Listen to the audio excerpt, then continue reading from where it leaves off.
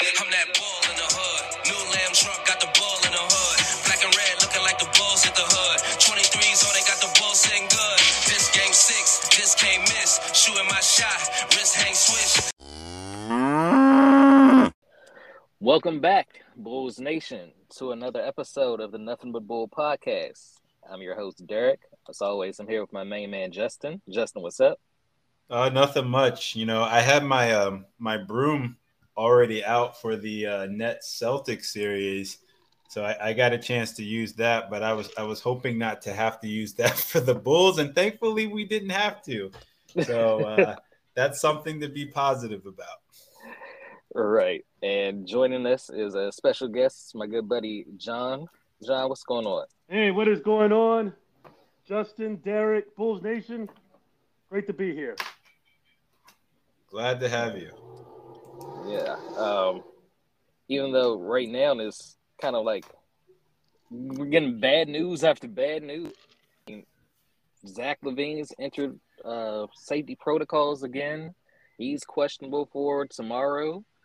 Alex Caruso's still in concussion protocol. He's questionable for tomorrow. And, of course, tomorrow is a win or go home. Yeah, like I hope that the Bulls aren't playing for a participation trophy. It feels like they have been the past couple of games. So hopefully they put their best foot forward. If Zach can't go, then hopefully somebody will be able to man up and provide us something. But it's been looking pretty bleak the past couple of games, which was strange because coming off of that Game 2 win, I was pretty confident. I don't know about you all, but I was pretty confident that the Bulls would be able to, show a lot more fight in this series, which I was just surprised that they didn't. Especially with Middleton going down. That was, I can tell you this. I was so hyped after that Game 2. I predicted on my Bulls group and on Facebook, Bulls fan, that the Bulls would win in 6. I was thinking we'd take the next 2 in Chicago, probably lose a close one in Milwaukee, and then close it out in Chicago in Game 6. And unfortunately, that was just a dream. So. Well, like they say, nightmares are dreams too. Yeah, I had the same kind of thinking as you did, John, on, we were going to take the next 2 in Chicago, probably drop the one in Milwaukee, and then win in Chicago in 6. And I thought you said 5. Hey, it changed. Like from day to day, it changed.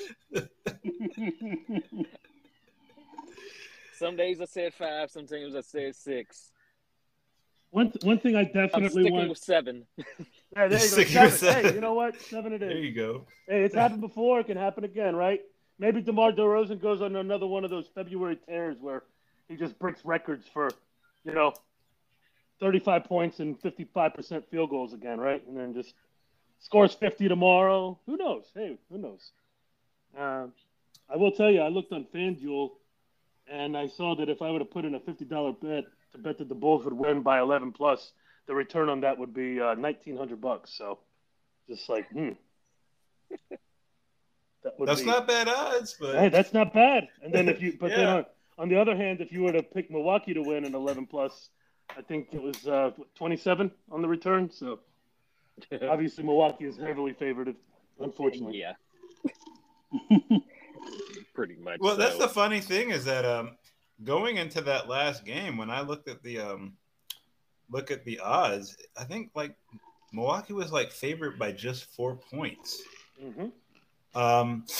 And with that last showing beforehand, I thought it would have been better or like higher for Milwaukee. I don't know what they were like really looking at. I don't know if it was just with the home crowd or if they knew something about someone's health than we did, something more. But I thought that number would have been much higher. And watching that game, it should have been much higher. Absolutely. So. Yeah, I think they are favored by 12 for tomorrow, if I'm not mistaken. Yeah. But in a certain way, like I look at these losses as I kind of look at them as positives. Absolutely, 100%. Because yeah, like it kind of shows the Bulls that like okay, like we knew what we were getting with the guys coming in. Like we weren't quite sure, but we knew what it could possibly be when Ball was healthy and everybody else was clicking. And you figure when you had P. Will coming back that you would see a lot better of a team than we had. What was supposed to be coming into the year. I think that we can all see that who are the players who need to come back. But a good thing is that we're just able to fully identify like who we have on this team who really isn't a part of the future going forward.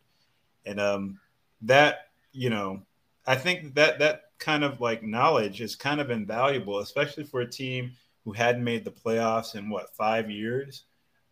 Having to get rid of all of those pieces that were supposed to be part of the future moving forward. And the last piece really is who? Kobe White, trying to see if he was like a possible person to hang on to as far as getting things turned around. And I think it's just become evident that he's just not that guy who is going to be on this team later. I don't know what you all think about that.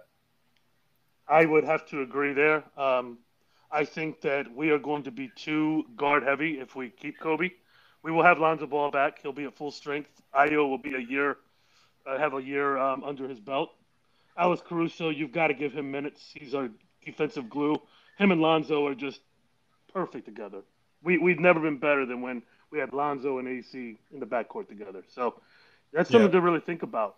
Kobe White's contract comes off the books.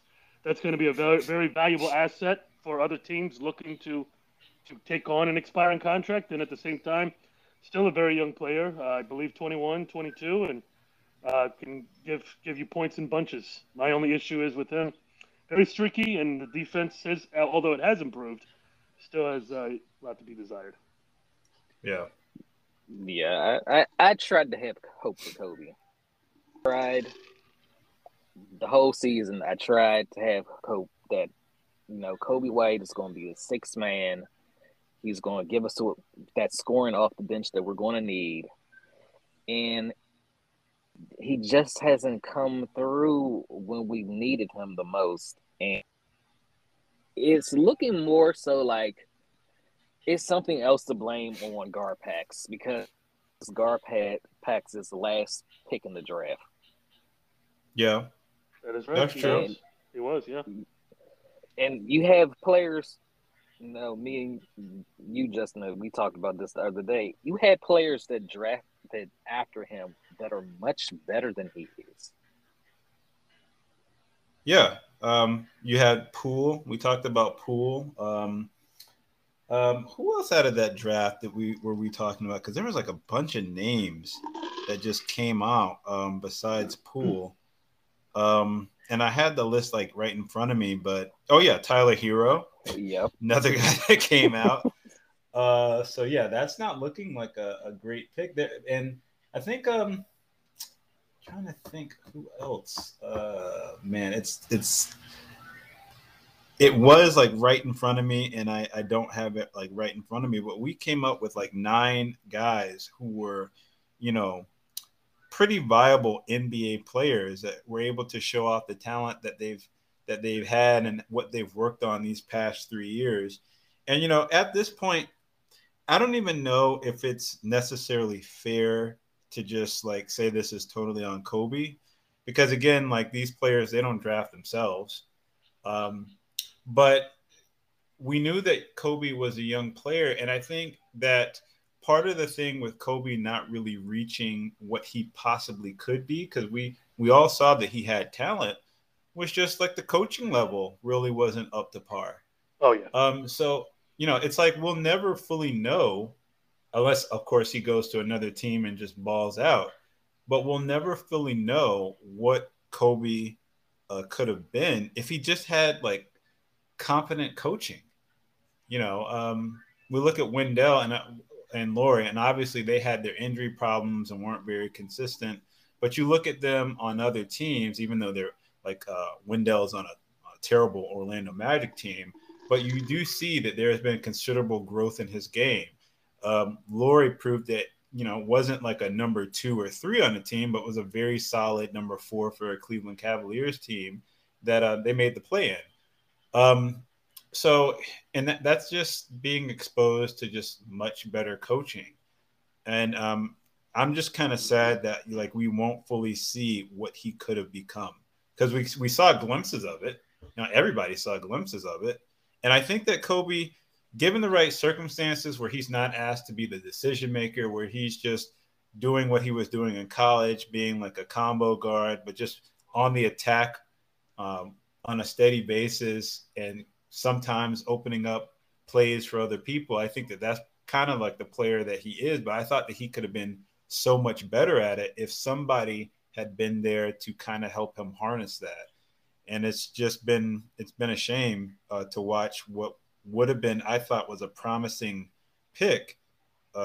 See what he's doing in the playoffs now, to where, he's getting benched for a rookie. Like, that's the last thing I thought that I would have seen from Kobe at this point in his career.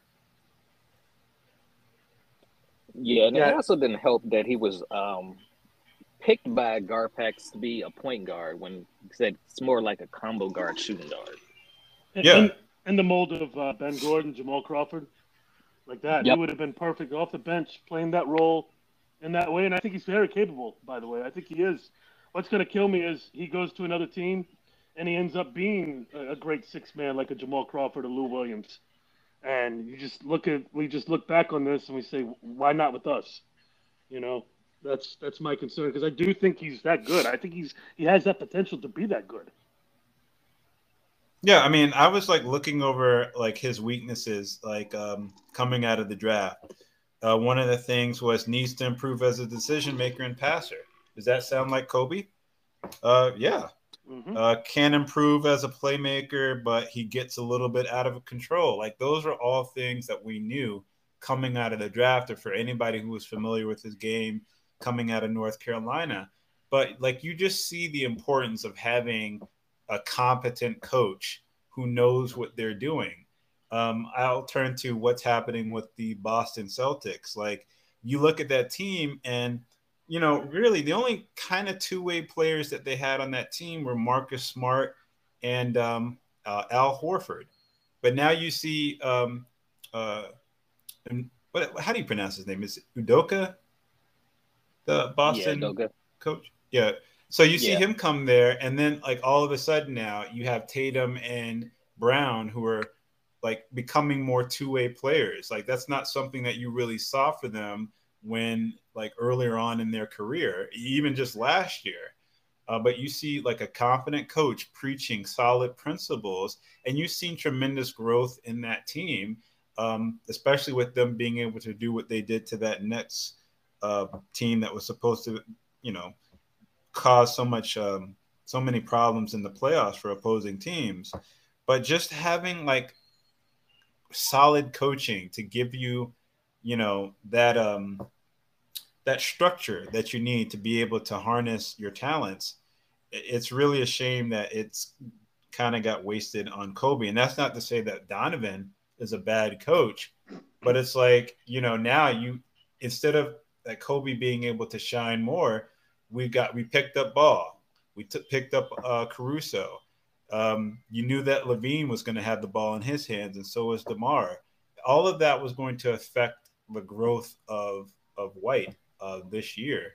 And it's just really a shame that he didn't reach his full potential with us. Agree 100%. Yeah, definitely agree. Yeah, like you said, when we got Lonzo and Caruso, already having Zach, drafting Ayo, it was kind of like the writing was on the wall that one of these guards was not going to make it, and Kobe White would be the odd man out. Yes. Yeah. Yeah, we were talking about that before, where I was like, if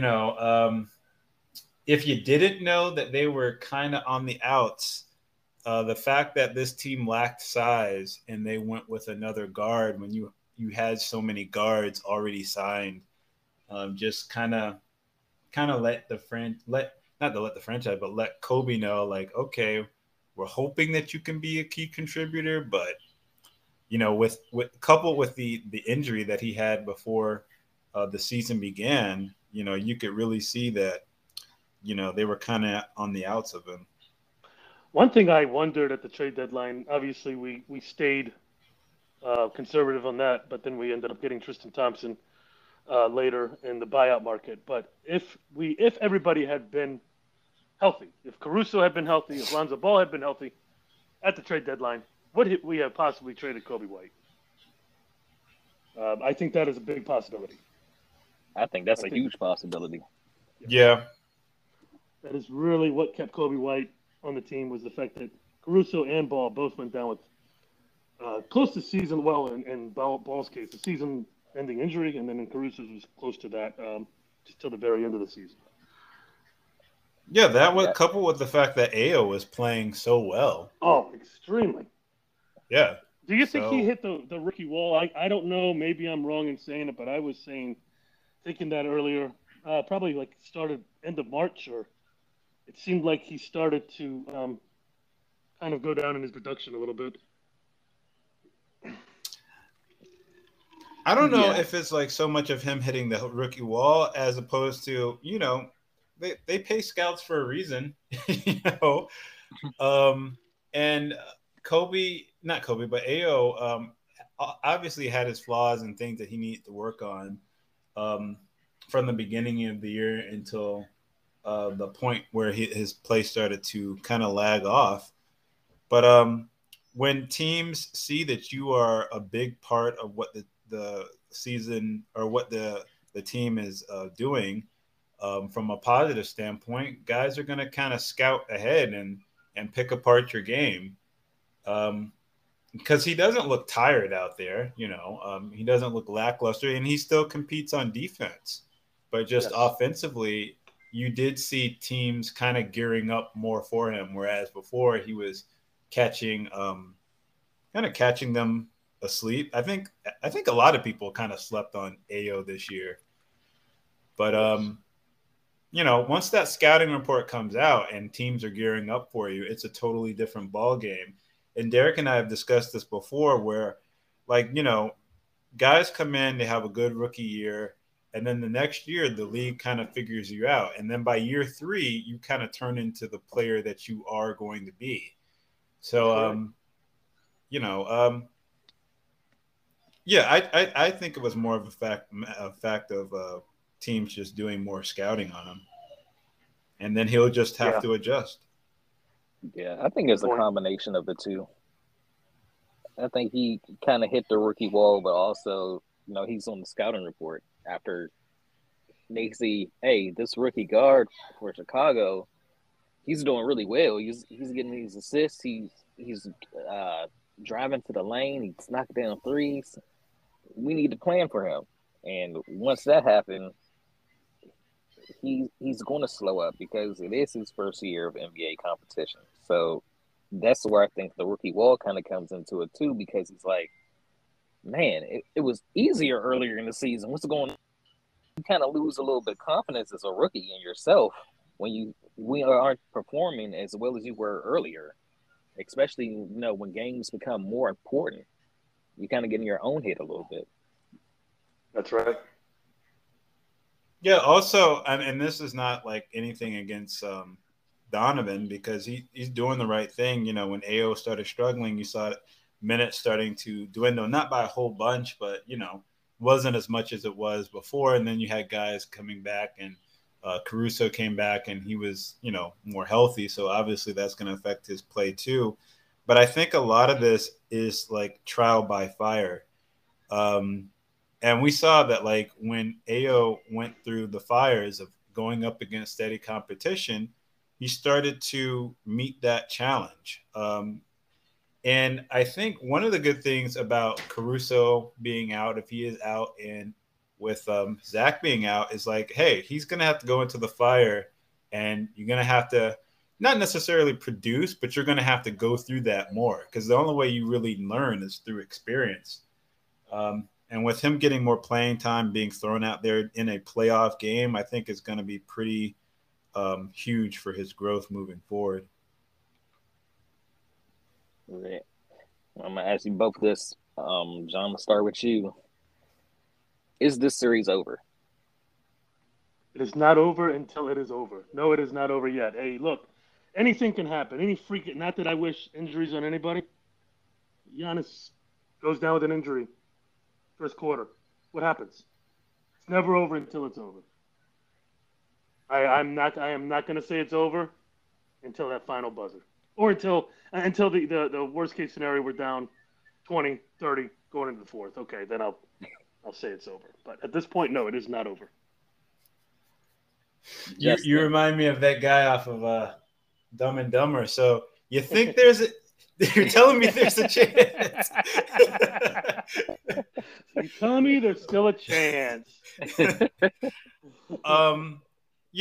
Actually, my dad, he used to play college ball, and like he would always get on us like you keep competing to the end. Because he said one coach told him, you never know, all the players might drop dead. So if you're not competing, if you're not staying in the game, then you're losing out on that opportunity. And I know he was being hyperbolic, but you compete to the end. With what Jonathan was saying, you keep going. You never know what's going to happen in this series. I mean, look, Embiid got a sprained thumb, and then what? The Raptors are kind of back in that series.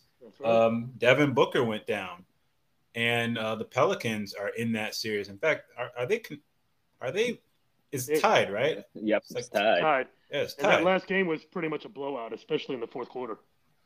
Yeah, so you don't know. Nobody could have predicted that Middleton was going to miss that. And, especially with that, if I'm a coach, I'm telling guys, hey, go out there and compete as hard as you can, because we don't think that Grayson Allen is going to shoot what did he shoot like 80% from the field or something? Like it's some crazy stat. I just lost crazy. Track of. Yeah. Is he going to make that many 3-pointers? Like, Giannis is going to be Giannis, but like, are all of those complementary pieces going to be able to match the kind of production that Middleton brought to that team? That's up in the air. That can be consistent. Like, if you go out there and compete, you just never know what can happen. The biggest thing I want to say, and I'll even allude to, this is something that Stacey King tweeted a couple days ago. Stay on Giannis, single coverage. Let him get 40, 45. And try to shut down everybody else. They did that in Game 2. They did not do that in Games 3 and 4. They doubled them, and it made Grayson Allen look like Larry Bird out in the United States. Yeah. You've got to stay on him. Single coverage. Patrick Williams can hold his own. Alex Caruso can hold his own on the switch. I mean, if he scores 40, 45, so be it. But don't let these other guys look better than they are, especially Grayson Allen, please. Not him. Totally. That was the worst nightmare for me. It wasn't the fact that we lost. It was that we lost at the hands of Grayson Allen on our court, and Bobby Portis is over there dancing on our court, and Giannis's brother Manasseh whatever his name is, he's over there dancing. Manasseh is dancing on our court. That's what drove me nuts. I couldn't take it. It reminded me of Horace Grant dancing now. Horace Grant danced on our court after they beat us in the semifinals in '95. That was tough to watch, but we had lost. But you guys haven't even beaten us yet. Come on. That was tough to swallow. That was very tough to swallow. So, like I said, we're going to Milwaukee. It's going to be tough. But please, guys, I wish they could hear me. Please, single coverage on Giannis. Yeah, I totally agree. Like, I hear everything you were saying. I'm sorry. I was kind of thinking what the over-under of a person named Manassas, like what their age would be. That sounds like an old person's name, like an old biblical name. Sorry, I got a little sidetracked there for a second. But yeah, I've always agreed with that. Like this Milwaukee team, they were a championship team. They're not a great team. I would be all for if Giannis goes out there and gives me or puts up 40 or 50 points. I've always agreed to the thing of those guys. You are not going to stop them from getting theirs, but you can stop the other guys from getting theirs. Like there's no reason for Grayson Allen to be getting those wide open shots, or for Pat Connaughton to be able to take guys off the dribble. Just stay with your guy. Like there was too many times where I saw like Drew Holiday, for example. He would go baseline and just whip a pass to somebody. And I think it was a couple of times that Levine was guarding somebody, and Levine wasn't even looking at his man. He was trying to watch the ball. And I'm like, just guys, just stay on your guy. Like, not asking you to like be responsible for every time that Giannis touches the ball, like all of these eyes are on him. Just let him go out and do his thing and make sure that the other guys aren't beating you. I think that that's the only way to go, especially if they're down an all-star with Middleton being hurt. Like, why would you allow them to whip the ball around and get open shots like that? The one thing that I will say is Giannis, when he's on that court and there's no other viable point guard on that court, why are you letting him go full court without putting any pressure on him to stop the ball whatsoever? Like, that's the one thing that I think that Donovan could have tweaked in his defensive strategy. Like, I'm not going to let Giannis just go full court from one end of to the other end and just go and like dunk the ball on somebody without having any type of pressure. That's the only thing that I noticed. I was like, I thought he would have made some type of adjustment with that. But yeah, I agree with you, Jonathan. Just make the other guys beat you. That's right. Yeah, I totally agree. I don't understand why that's not like common knowledge. Like that's what the teams did to us back in the day. They knew Jordan was going to get his. Their focus was stopping everybody else. That's right. So Giannis is going to be Giannis. You can't let Grayson Allen outscore both of your all-stars in back-to-back games. It's Grayson Allen. He's not that good. Exactly. Almost. I'm wondering if he was fueled off of the booze, although it wasn't that great, not that big of a booze, but like you would hear in other stadiums. But I wonder if that fueled him. Like that motivator. Okay, these guys are booing me every time I come to town after what I did to Caruso, and I'm wondering if that added fuel to the fire for him. I don't know. I've just never seen him play like that before. Well, I mean, the one thing that I will say is that with Allen coming from the program that he did in Duke, yeah, he was used to playing in some pressurized situations. Yes. Because that rivalry with between Duke and North Carolina, it's just insane. And if you're ever there, like if you ever hear a game live or, you just tune in and the microphone happens to pick up a lot of the things that are being said in that crowd. I don't know if the Chicago crowd is going to like negate what he's heard in his past. And I'm not saying that he is like some big time player, but he has played at a big time program before and been an integral part of the success of that program. Now, that being said, you're still Grayson Allen. And Grayson Allen should not be balling out of his mind like that, where he's, like you said, playing better than our all-stars. Like, that makes absolutely no sense whatsoever. None. Yeah. But yeah, I just feel like we're going to win tomorrow. I like it. Force game 6. I can see like big games from DeMar, Vooch, and Kobe. That's funny because I thought the same thing. I feel like this is like would be a big game night from Kobe if Levine doesn't play, and then just if Kobe just has that freedom to just go out there and play. Not that I'm saying anybody's holding him back, but for some reason I think that Kobe has a pretty good game too. I'm not saying that they win, but I just had that same thought. Yeah, I mean, because if Caruso and Zach are both out, then you got to start Ayo and Kobe. Yeah. You'll be seeing a lot of Troy Brown Jr. off the bench as well. He might give you 0 points, but he might also give you 10 rebounds and a little, few good defensive stops here and there. Hey, I thought I would have seen Bradley more. Like, I know that Derek hates Bradley I do for not some hate reason. Bradley. But I would take him over Tristan Thompson and his Kardashian curse that he has like any day. Well, I will tell you this. I have been pulling for Bradley more than anybody on this team since day one because in my Bulls group, there were a couple of guys saying, oh, Tony Bradley's going to be this year's Felicio. No, he's not. He is not that bad. Stop it. Oh, yes, he is. And so anytime Tony Bradley would have a decent game, I would just tag him. All right, what do you got to say about that? No, he just never plays anymore. And it's like, oh. Yeah, I thought when Bradley was in there, like he had some pretty decent minutes. And the one thing that I always look for is like, okay, you're coming in there. You might not be as athletically gifted as everybody. Maybe you're not the best scorer, but how do you do with things like as far as fundamentals? And Bradley would run the floor. Bradley would set solid screens. Bradley would rebound.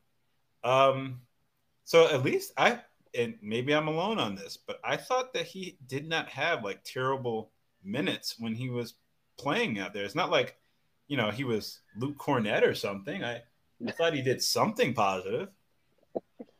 I mean, I honestly did not. Never, does he have butterfingers at times in the low post? Yes, he does.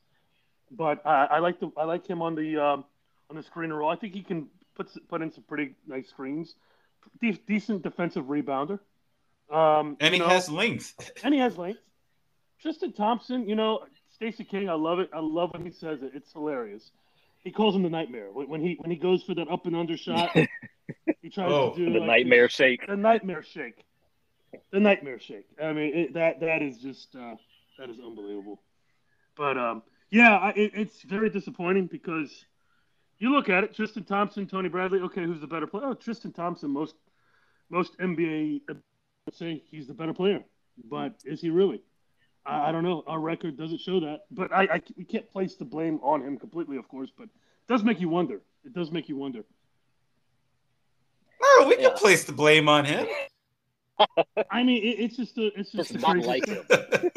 Okay. No, okay. I don't. Yeah, I just don't. You're not alone. And the Kardashian curse, you're probably at least the 10th person I've heard say that. There were people that are very knowledgeable Bulls fans, and Derek, Rizzy was very much against it. From day one, he was saying that he was going to mess up. I don't know how much of it he was joking, but he definitely was not for it. I was for it just because he's one of the best offensive rebounders in the NBA, and that's exactly what we needed. And our offensive rebounding numbers do go up when he's in. But that's about what he gives you. That's about it. I do wonder at times, him yelling on the bench. At one time now, we did come back. I cannot remember who we were playing, but we were down to an inferior team. And he yells at the bench, beginning of the fourth quarter. We come back, 11-0 run, and we end up winning the game. But I'll never forget the look on Ayo's face. He just gives this look like, is this guy really yelling us like this? Like, this guy who puts up 3 points and 3 rebounds a game is yelling at us like this? It makes you wonder, is there something going on in that locker room that we don't know about? I didn't see that, but if like a rookie is calling you out like that, like if a rookie is looking at you like you have 2 heads like that, that could be a problem. Yeah, I'm all for giving Tony Bradley Tristan's minutes in this next game, just because realizing that Tristan Thompson is going to come off the books. Bradley has a player option, which I'm sure he'll opt in. So you got to look at who's going to be on the team next year. And Thompson really hasn't done anything. Why not, give the younger guy a chance to go out there, provide some defense? I completely agree with you, but Billy Donovan seems to be stuck in his ways and stuck in his rotations, almost like Thibodeau used to be. You know, he's stuck in it. I just don't see it happening. I haven't seen Bradley play in the longest time. When was the last time he played? Maybe I missed it. Do either of you It know? was game three. Game three, I think. the game I was over your house for. They put him in Oh, like the fourth quarter. fourth quarter. I Okay, think- well, and he didn't he like get like double-digit rebounds or some kind of crazy thing like that. Did he? I thought he might have gotten like 10 rebounds. Maybe I Yeah. saw like the stat and I read it wrong. You know, Derek, at But that I was point, like, oh, Bradley was in there. I was barely paying attention at that point. You know what state I was in. I was angry. I was angry and drinking more and more Yeah, and more. we were both. Yeah, I was just I didn't want to look at it. I mean, I was listening to it. It was like white noise in the background, you know. No, he had 3 rebounds, but he had 10 points.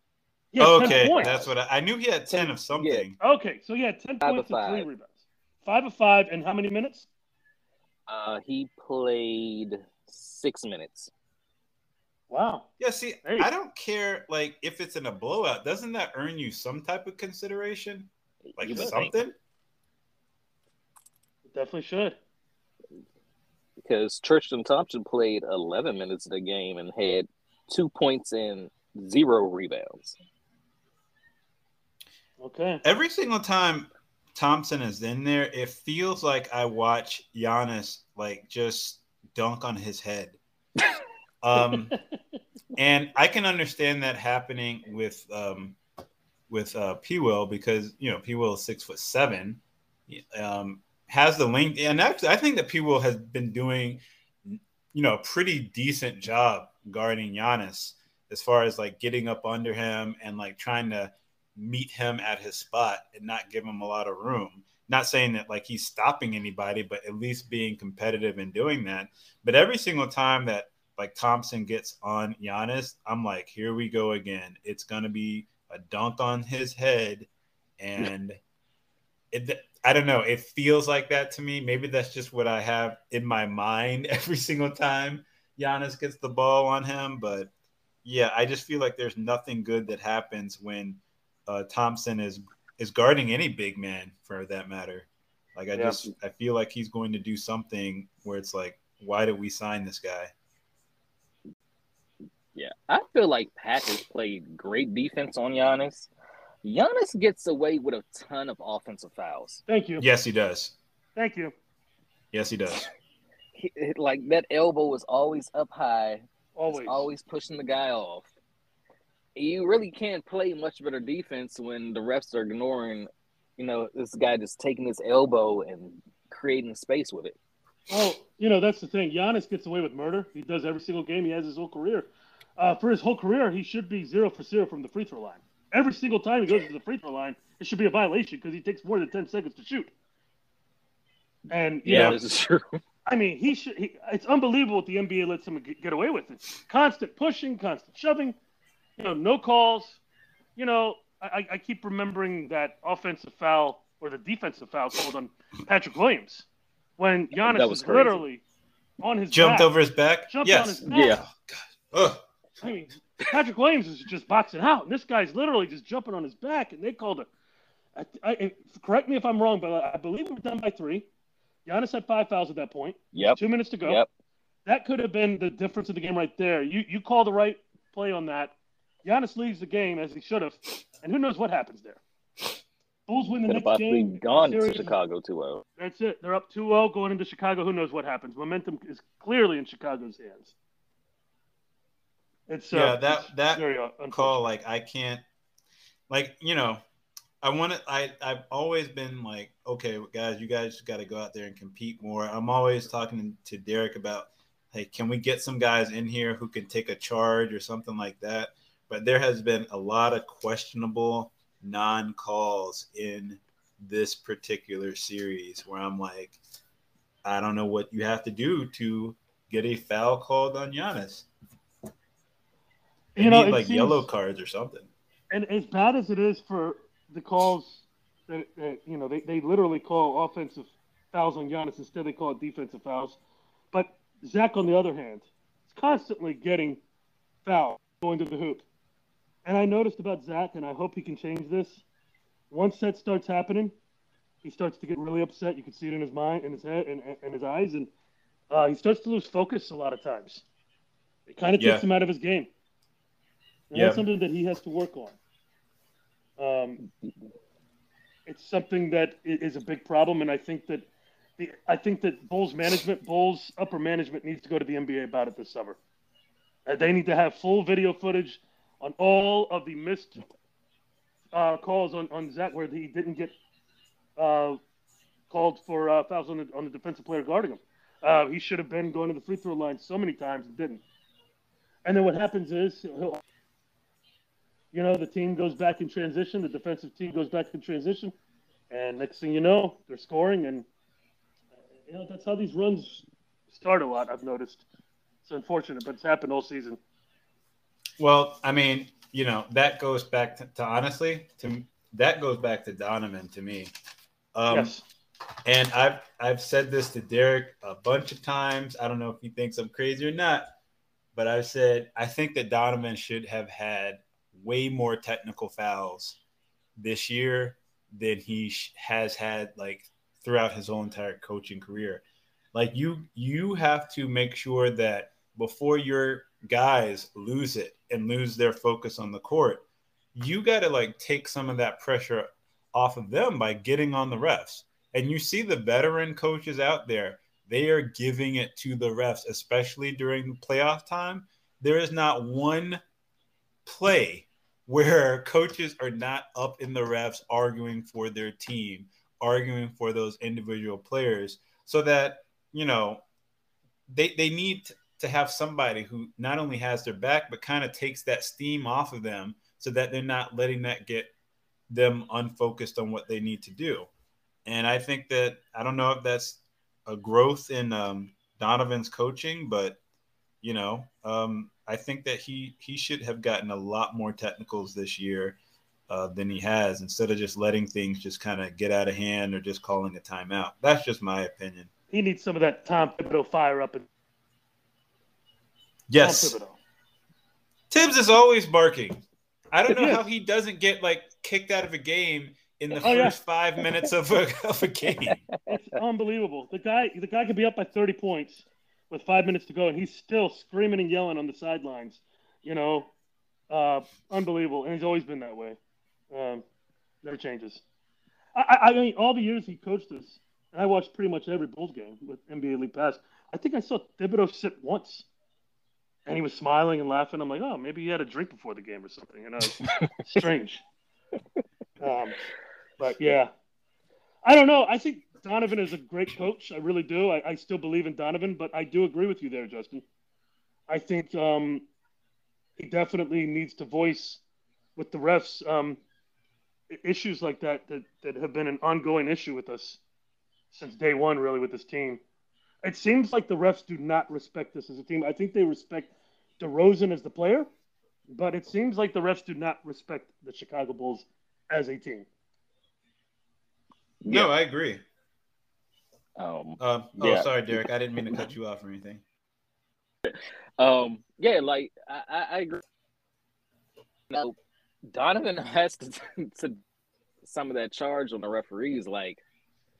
You're allowing these calls to be made for the other team, but when it comes to us, you're not blowing your whistle.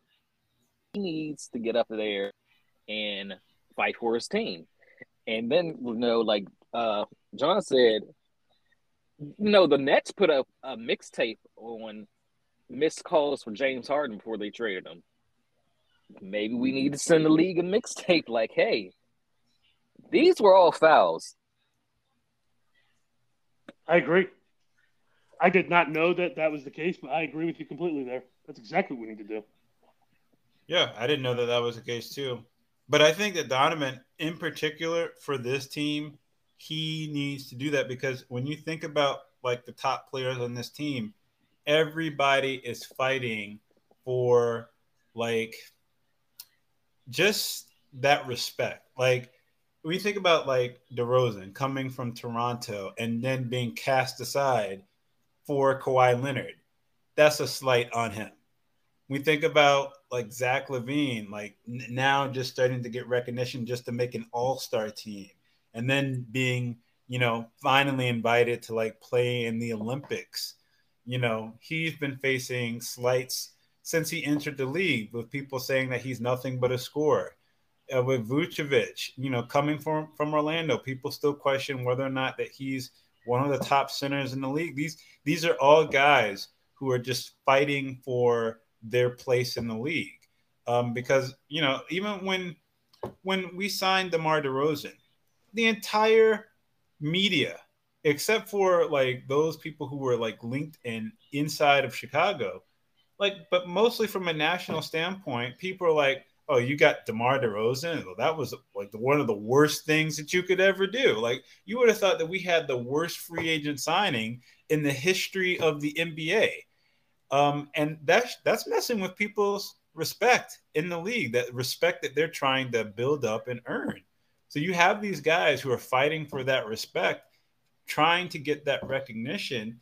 Like, Donovan has to become a stronger voice in order for them to get to that level. Yeah, that whole DeMar thing, it always confuses, because it shows people like don't basketball, because they're basing it off of, okay, you were in Toronto, they traded you for Kawhi Leonard and they won the championship. But they aren't taking into account that Kawhi made a lucky shot against Philly. Yeah. And then Kevin Durant got hurt. Klay Thompson got hurt. And they had a better coach. Who's to say, if DeMar was there, he may, and then you go against an injured Warriors team, that they still wouldn't have won the championship. They're just basing off that. DeMar DeRozan with the Toronto Raptors in 2019 against that depleted Warriors team would have won an NBA championship. I definitely believe that. So it's just crazy to me that they were like, "Oh, this is who's going to play defense? Zach and DeMar aren't going to work." When the team was structured for, they weren't going to be the main defensive guys. It was Lonzo and Caruso, and while we had them, we were like number one in the East. Yeah. But we all know that success creates the narrative. There's still people out there who believe that like Devin Booker is light years better than Zach LaVine. Like, people have said that about Donovan Mitchell. Yes. The only thing that I think is unfortunate about this playoff run for basketball fans, NBA fans that don't watch the Bulls a lot, this is not Zach LaVine at his healthiest. He's playing on a very injured knee. A lot of players wouldn't have even played. He's playing because for the love of the game. That's why I respect that about Zach so much. And it's very unfortunate because although he has playoff series against Milwaukee, he's not playing to his full capacity, and that's for sure. He's not as explosive as he normally is. You can see that he is at times favoring that knee. I mean, who could blame him? He's had a torn ACL. What was it, 5 years ago? Yep. Yeah. So you tread lightly on that too. Yeah, I mean, just that thought. You always have the memory of that pain that you suffered, and when you feel your knee starting to maybe have a little bit of discomfort as you're going up to the hoop and you're missing layups that you would normally dunk. There's a reason for that, and people say, "Oh, Zach's not worth the max. Zach's not worth the supermax." First of all, listen, anybody that says supermax, please get your facts straight. He does not even qualify for the supermax. Please, Bulls Nation, please. Is he worth the max? Yes, he is. He is worth the max. He has proven that. I would say, based off of the way he's been playing since he aggravated his knee and playing through injury, that's not Zach LaVine how he normally plays. That is not him at his full capacity. But when he is there, he is worth the max. Definitely worth the max, and he's a guy you build around. Yeah, and considering also that with he had an injured hand too. That's correct. And he sure did. His year is been a very good year. Like this is like a down year for Zach, and you look back at his numbers, and it's like, oh wait, yeah, you're still that dude. Like you're putting up better numbers than Harden is. Yeah. So when I realized that when I was watching Cleveland and Zach was having a hard time getting by Kevin Love, I was like, okay, yeah, he's playing hurt. So he comes back next year. This is a totally different team. Like if Zach's healthy, Caruso's healthy, Ball is healthy. I don't even know like what kind of situation we're sitting in. Even if like this um, Bucks team would have been a team that they even matched up with, because their record undoubtedly would have been much better. So this, like you were saying, it's not the full Zach that we're going to see come next year. Yeah, and the funny thing is the torn ligament in his thumb. Now Embiid has that injury, and you see that they started dropping those games to the Raptors because he's not 100% with that hand. That's right. Yeah, still 20-10 guy, but it's not the same player. Still not the same player, and they're up 3-2, but you never know. Yep. And if Zach has played his last game of this series, he averaged 19 points, 5 rebounds, 6 assists, 43% from the field, 38% from three, and 95% from the free throw line. I mean, hey, those are numbers. Those are decent numbers, good numbers for your very first playoffs. This is without your starting point guard, and being injured.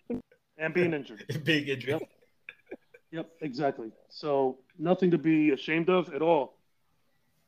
Nothing to be ashamed of. Now let's hope that this might have been a false positive, and he gets retested, and hey, he's on a plane to Milwaukee, and he plays tomorrow night. Hey, you never know. Yeah, Zach and Caruso both aren't officially ruled out as of yet. That is correct. So, maybe we'll actually get some luck on our side and they'll play. But even if not, I tell you what, I'm looking for a classic February DeMar DeRozan performance. Hopefully. Yeah. Yeah, like I said, I think, Kobe is going to make some shots tomorrow. He's definitely due. I see like Vooch, Kobe, and DeMar combining for like 85 points. There you go. What about P. Will? Because I thought that P. Will would have been the X factor of this team, like fully healthy. I thought that he would have been a big X factor. And he did put up 20 points and 10 rebounds this last game, so he's definitely capable. And this is great experience for him.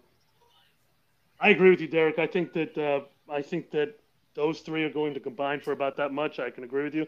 I hope that they play Vooch more in the low post. I've made that very clear. We've talked about. Now, is it good for him to shoot threes? Yes, every now and then when it's in the context of the offense. But please, guys, please try to grab a rebound. Like, please, one guy or two, please. Try to run to the ball and try to get a rebound when he does. But, I like him playing the low post, inside out, 90s. He's definitely effective when doing that, and he's very capable. Yeah, I agree. So no, I've seen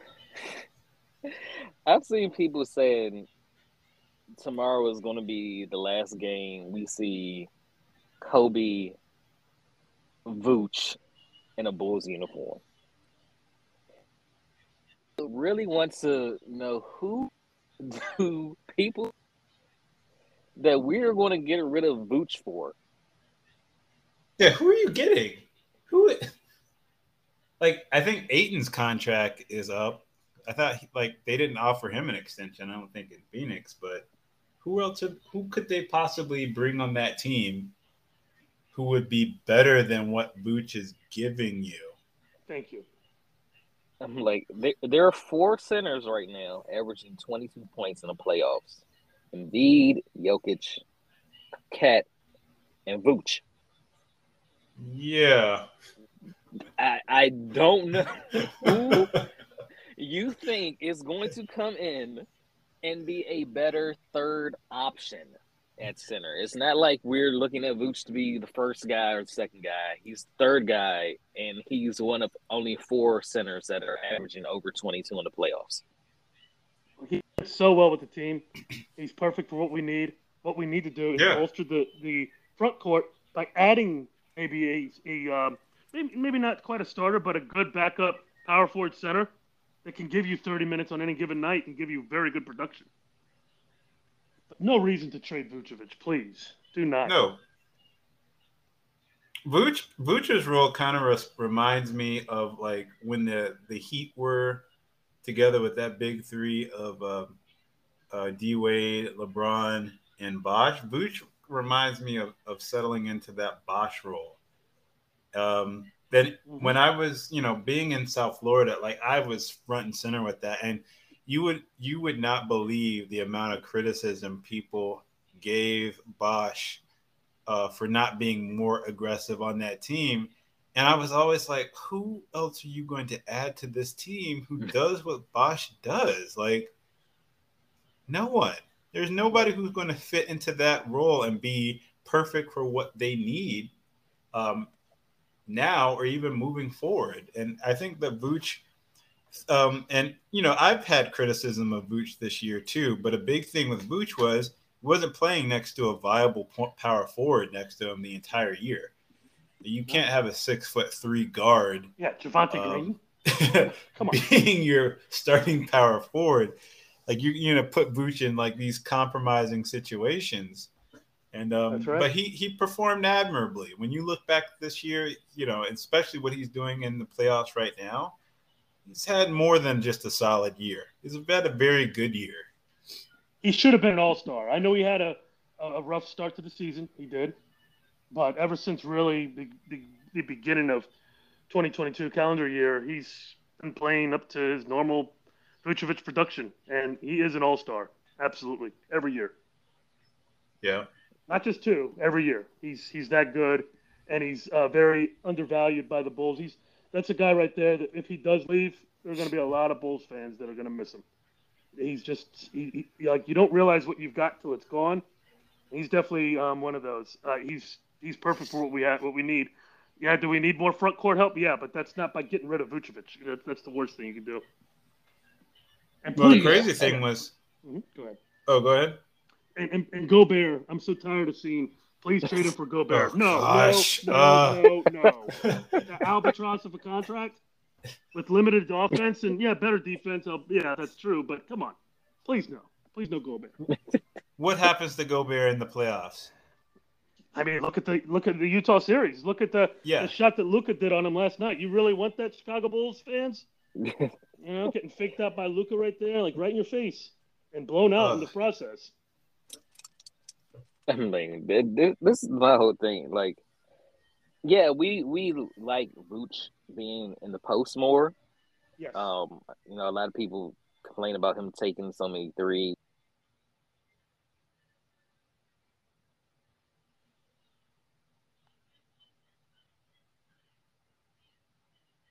3-point shooter. He's just like decent at it. It gets the respect of a defender if he's out on the 3-point line, and we need that to stretch the floor, especially since DeMar likes to operate in the mid-range area. That's right. The problem is, Johnny, me and you talked about this, is when Vooch shoots a 3, nobody on the Bulls goes for a rebound. No, they just look at the ball as they look it's at the in ball. The air. Oh, they don't say, "I'm going to go get it." Yeah, I mean, there was even a play. I'm sure you all noticed this. I did, and I lost my mind when I saw it.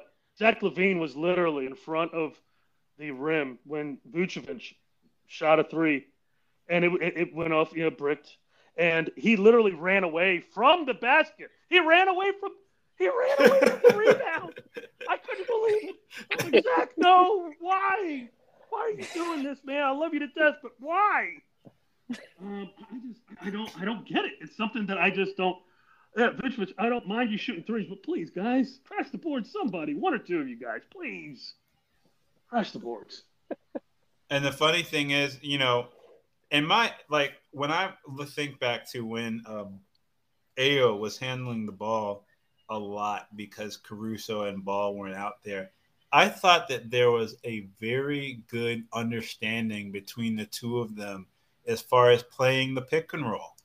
I thought that there were and it was small sample sizes, but they played it so well. And Vucevic, Ayo just did absolutely. Yeah, Yep. he did just an amazing job of just, okay, I'm going to find my big man. I'm going to find my big man. We're going to play pick and roll off of each other, and this is going to be very easy to do. And in that small sample size, I was like, why is it that a rookie can understand the importance of finding Vooch down low, but That's you right. can't get other guys involved in that? I just don't understand it. Yeah, I agree with you. That's where I think Vucevic was at his best when Ayo was at his best. They were playing so well together, and we were winning. Even when Zach LaVine was out and Lonzo Ball and Caruso, we were still putting up dubs because Ayo and Vooch just played so well together. It was a beautiful thing to see the pick and pop, the pick and roll going to the hoop. He was able to find Vucevic under the hoops just better than anybody. It was beautiful. I don't know why they got away from that.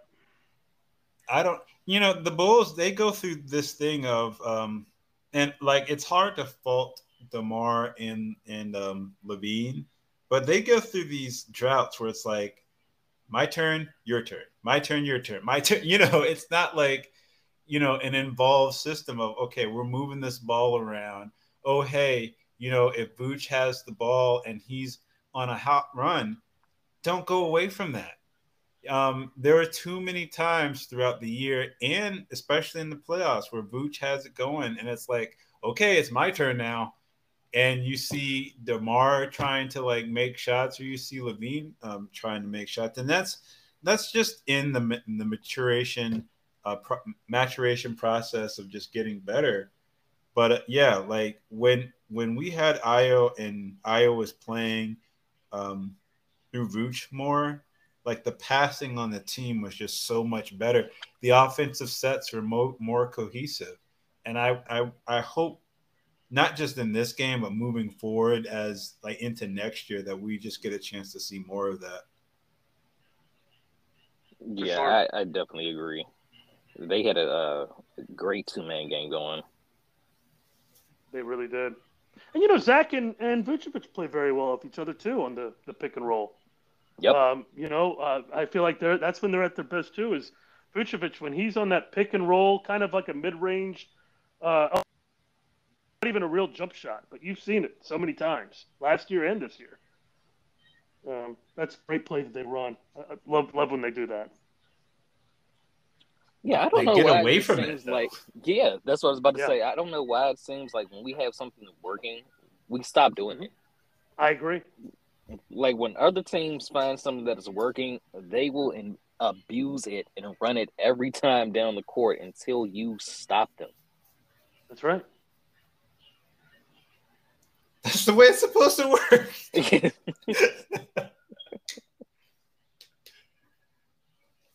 But, we'll see what adjustments they have moving forward into this next game. Hopefully they, somebody brings that to attention. But you know what? Another thing, they haven't had their lead assistant in there too. So I wonder if that has affected, just having that extra voice in there. Because haven't Fleming been out with COVID?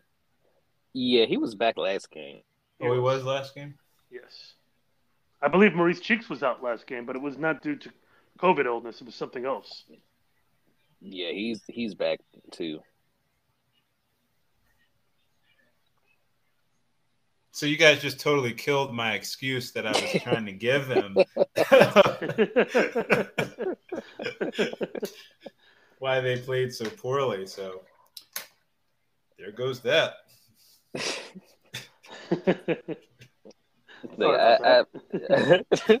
I mean, it's a young team, and there's only 4 players on the team that have playoff experience: Vooch, Caruso, DeMar, and Tristan. And, Tristan's not really part of this team. So you're really looking at 3 players total with playoff experience. And a lot of these young guys are, they're just getting their first experience of playoff basketball. They really probably didn't know exactly how intense it would be. And, that could be a reason why the last couple of games, you're going against the defending champions. They went through the whole entire playoffs last year. They know what it takes. Look, win or lose, it's great experience. It's the greatest thing ever. I'm so glad we made the playoffs and missed. Some people would say, "Oh, they're better off tanking at the end, getting a lottery pick." No, no, no. Jordan, before Scottie Pippen, Horace Grant joined the team, 1-9 in the playoffs, 3-1 versus Milwaukee in '85, 3-0 versus Boston the next 2 years after that. But what that did, Jordan and the Bulls just made them better and better, and it made them more playoff tested, and it got them ready. Once Pippen and Grant came in, it was, they just took it to the next level. And I'm not saying that the Bulls is going to take us that long to get through and take the next step. It shouldn't, because our players are definitely further along in their careers. But this is a great step. Even if we lose tomorrow night, I believe like with Derek, we're gonna shock the world tomorrow. I'm never gonna say the Bulls are gonna lose, okay? But even if we do not, it's greatest thing, greatest experience. Patrick Williams, Io, even Zach LaVine, who's been in the league for years, first taste of playoff experience, and just excited for the future. Great time to be a Bulls fan. Yeah, I agree. And also, I really appreciated the young guys' mindset, especially P. Will missing pretty much the entire season. But just asking, when he was asked about the defensive responsibilities of taking on Giannis, he was like, he's not God. He's not God. And I appreciated that, because I've seen on the tape with the game, he does not back down when it comes to guarding Giannis. He is up scared in his space. He's not scared. And I appreciate what even with Ao, he's had some bright spots in this series too. But they just need to have that steady understanding and that experience. And it only comes with being in the moment, experiencing that. So I see that, they have a bright future heading forward. It's a really bright future. Oh, absolutely. Yeah. And they got a first-round draft pick that they can add next year, right? So number 18. Number 18 pick. Yeah, making the playoffs as a team is always a great experience for you to build on, the next couple of years to come, unless you're the Knicks. There it was. Get it in there eventually. You've got to go up to a Bulls Knicks game at Madison Square Garden and troll Knicks fans with me. It's great. It's a lot of fun. I got to give it to them, though. They are so passionate. I went to that game on March 28th, and a team that's not going to make the playoffs, obviously at that point. And I cannot remember. I think it might have been Quickly hit that 3-point shot that basically iced the game, and the Garden erupted as if it was a playoff game. You would have thought that they had just won a playoff game. And this is a team that's not even going to make the playoffs. And I will give it to the fans. They are definitely passionate. Yeah, they believe. I give it to them. They do believe. I don't know if it's well justified beliefs, but they believe. Hand it to them. Yeah. We picked up Mitchell Robinson in free agency from them. That would be nice. That should be our target right there. That would be nice. I mean, he's an unrestricted free agent. I think, the only thing may be the asking price. It might, since we don't have that much money, but I think what we're going to do is save Zach's signing for last so we can go over the cap with his birds rights. There you go. So we're going. Can you imagine like a lineup that featured Caruso, Ball, Robinson, P. Will, and maybe either like Zach or DeRozan? Like that would be like that would be awesome. Yeah. Like any combination that had that would be awesome. Yep, that gives you your backup big man that can play defense, rebound. He's not bad at scoring either.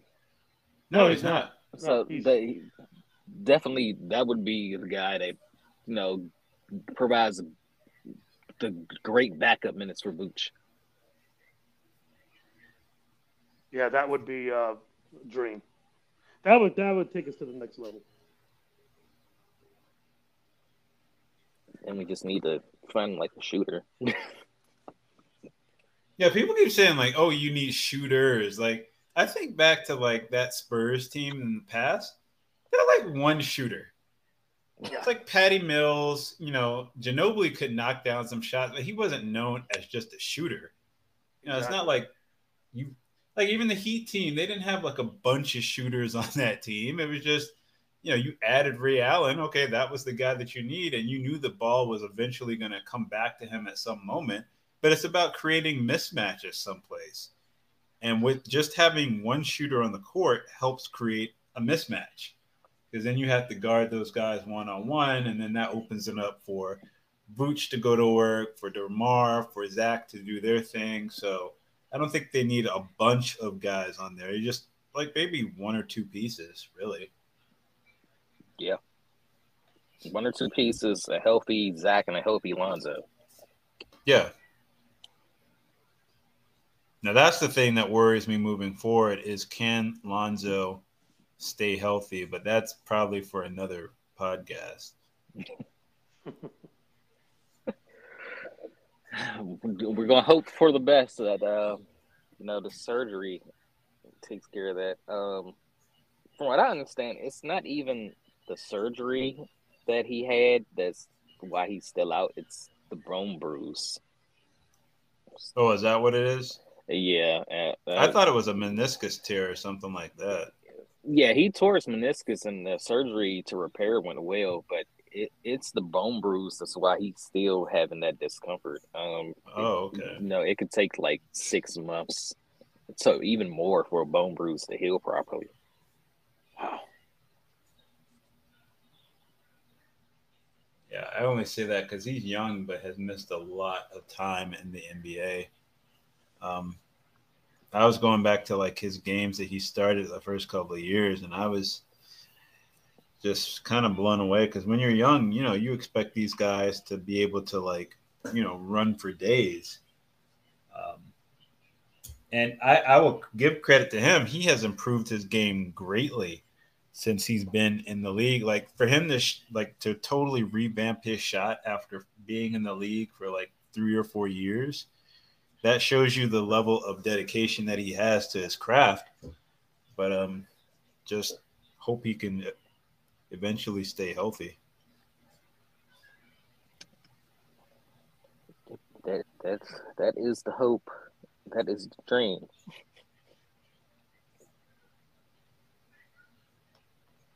So yeah, we are looking winner go home tomorrow. I believe we pull it off in course game 6. John's right there with me. I'm going for DeMar DeRozan buzzer beater in Giannis's face. How does that sound? They'll make another limited edition card out of that. Exactly. How about a P. Will dunk on Giannis to end the game? That would be awesome. That would be sweet too. Yeah. I tell you what, I really believe this. Patrick Williams, he's already got the defensive down. If he continues to improve offensively like he's capable of, and if he gets this instinct of wanting to take over games, in 2 years from now, he will be our best player. I'm saying that right now. I do believe that. That is no disrespect to Zach LaVine. Love him to death. DeMar DeRozan, at that time, he'll be about 34. so he'll be, who knows where he'll be at in his career. But Patrick Williams has already got the defense. It's going to be a beautiful thing to see. Cannot wait to see where he's at in a couple years from now. I mean, Pat could, potentially become like Jimmy Butler. Yes. He started off as just this defensive guy, and then he just added offense like each year, and now he's this all-star player where he like can single-handedly win you playoff games. That's right. Yeah, I see like this kind of like quiet aggression in him where he has not, and for lack of a better term, like he hasn't fully realized his powers. Once he does, like it's going to be a nightmare for the league, because even like people have been criticizing his slow release on his shot. He's so athletic, he gets up so high in the air, nobody's blocking that shot, no matter how much time it takes him. So I don't really see that being a point. I think that right now he's kind of just scared to step on other people's toes. But once he figures out like he can, put his imprint on the game, then it's going to be over. Yeah, I expect him like to be able to play how he did that last game. So no Zach, no DeMar. He wasn't worried about, stepping on anybody's toes. He's like, okay, I'm the best player out here. I'm going to. Just because of. Yep. Oh, go ahead. Sorry. No, just because of that right there. That was one of my favorite games of the year. Just seeing Patrick Williams play to his potential was one of the best moments of the season. Yeah. I love the way he just goes and rebounds. Like he goes up for a rebound and it's like nobody's getting it. Like the energy that he provides and just doing that simple thing, like makes me giddy. So once he, just realizes his powers, like I said, it's going to be a problem. It's going to be a big problem for the rest of the league. That's right. And I do like the Jimmy Butler comparisons, because Jimmy, when he first came into the league, you remember when he got the ball on the offensive end, he wanted to get rid of it. It was like a hot potato. Get rid of it, pass it off.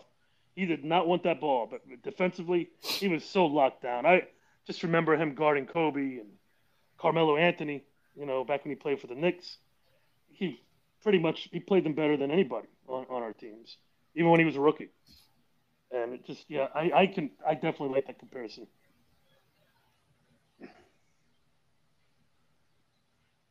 But yeah, we are getting ready for the game tomorrow. Winner go home, back against the wall. Win or lose, go out there and compete and make the Bucks see red. Want to, plug Bulls fam, the foreign players that are in there. I'm sorry, what was that now? You want to plug your Bulls fam group? Tell them the former players that are in there. Oh, okay, yeah. Well, the Bulls fam is a group on Facebook that I started about 10 years ago. And one of the very first members of the group, actually, Stacey King, thankfully, he's pretty big on social media, especially on Twitter. Kind of active. He's more active now than he used to be on Facebook, but he's been a member of the group for a very long time. Scott Williams is in the group, Bill Wennington, Corey Blunt, Sam Vincent. Craig Hodges used to be in there, but I think he deactivated his account. So it's definitely a beautiful thing. If you're on Facebook and you want a good Bulls group, not saying it's the best, but I definitely think it's one of the best. Just look up Bulls fam, and we will definitely add you. Only real Bulls fans. That's it. Bulls fans. Justin, you want to tell them where they can follow you at? At He Said What Sports. And if you're not on Discord, you got to get on there, because it is lively throughout the game, to say the least. Now that I'm actually, in the right room and not sending messages to myself. It's very, very engaging. I need to Yes. figure out this whole Discord thing. Thanks to Derek, he got me on it, and I logged in. I put up an account and I joined the group that I'm assuming both of you are in, and I couldn't really follow it. Like I don't know, it's just a different format than what I'm used to. I need to look into that. I'll do that tomorrow night during the game. So it wasn't just me, Derek, because Derek was like clowning on me, like, "Oh, like what are you doing?" And I'm sending a bunch of messages, and I'm like, nobody's responding to anything. I don't even see anybody in this room that I'm in. And yeah, I was nowhere near where other people were at as far as the engagement part. So yeah. Thanks, Derek. I definitely need to figure that out. Maybe that's something to look forward to for next season once I become more inclined to using the whole app. But yeah, looking forward to it. Oh man, once again, you can follow me at Young Jordan. Of course, they're talking about the Chicago Bulls official Discord. I am a moderator for the Bulls Discords. If you follow me on Twitter and you need a link to the Discord, I will gladly send it to you. I said it's lively during the game. It's kind of lively all day. Like various stuff. Like we've been clowning Ben Simmons all day today, so it's a great place to be. That's great. Definitely will check it out. I'll try to pay attention more. Maybe I'll even do a little tutorial on it or something. All right, so yeah, game 5 tomorrow. Keep believing.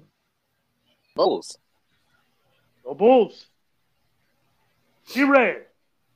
See red to the deathbed. Run with us. To the deathbed.